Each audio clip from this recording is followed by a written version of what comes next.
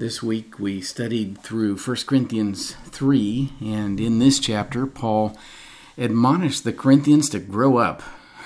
He described them as mere infants in Christ, who had to be fed milk and not solid food because they were living in the flesh as they quarreled with one another and followed mere men. And Paul uses three descriptive word pictures to teach the Corinthians and us how to live and grow in the gospel.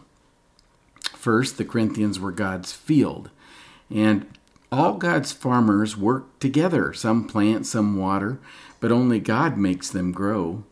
And Jesus was the greatest farmer who sowed himself into the ground to raise us out of sin and seat us in heavenly places with him. And second, the Corinthians were God's building.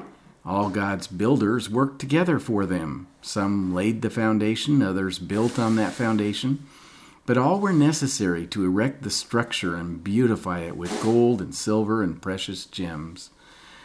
And third, the Corinthians, the local church, is the temple of God where he lives by his Spirit. By their immaturity and living in the flesh, they were weakening and destroying the temple. And God issued one of the most severe warnings in all of Scripture through Paul. God will destroy anyone who destroys this temple. You see, God died for the church and treasures the church and protects the church and will keep the church.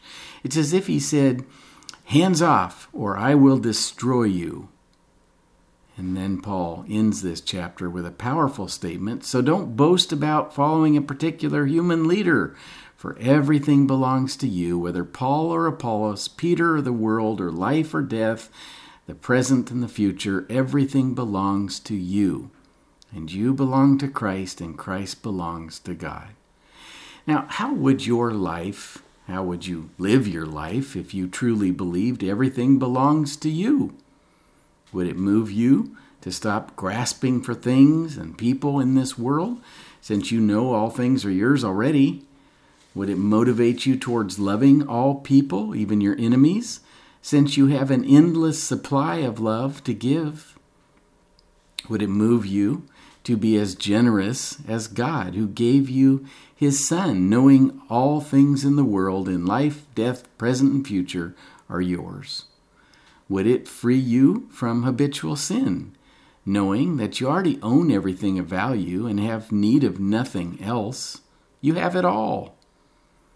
And let's remember that the reason we have it all is that Jesus gave it all. He impoverished himself to enrich you. He died to forgive you. He was buried to remove your sin from you. And he rose again to fill you with the hope of eternal life, assuring you that death is not the end. It's the beginning of our incorruptible life.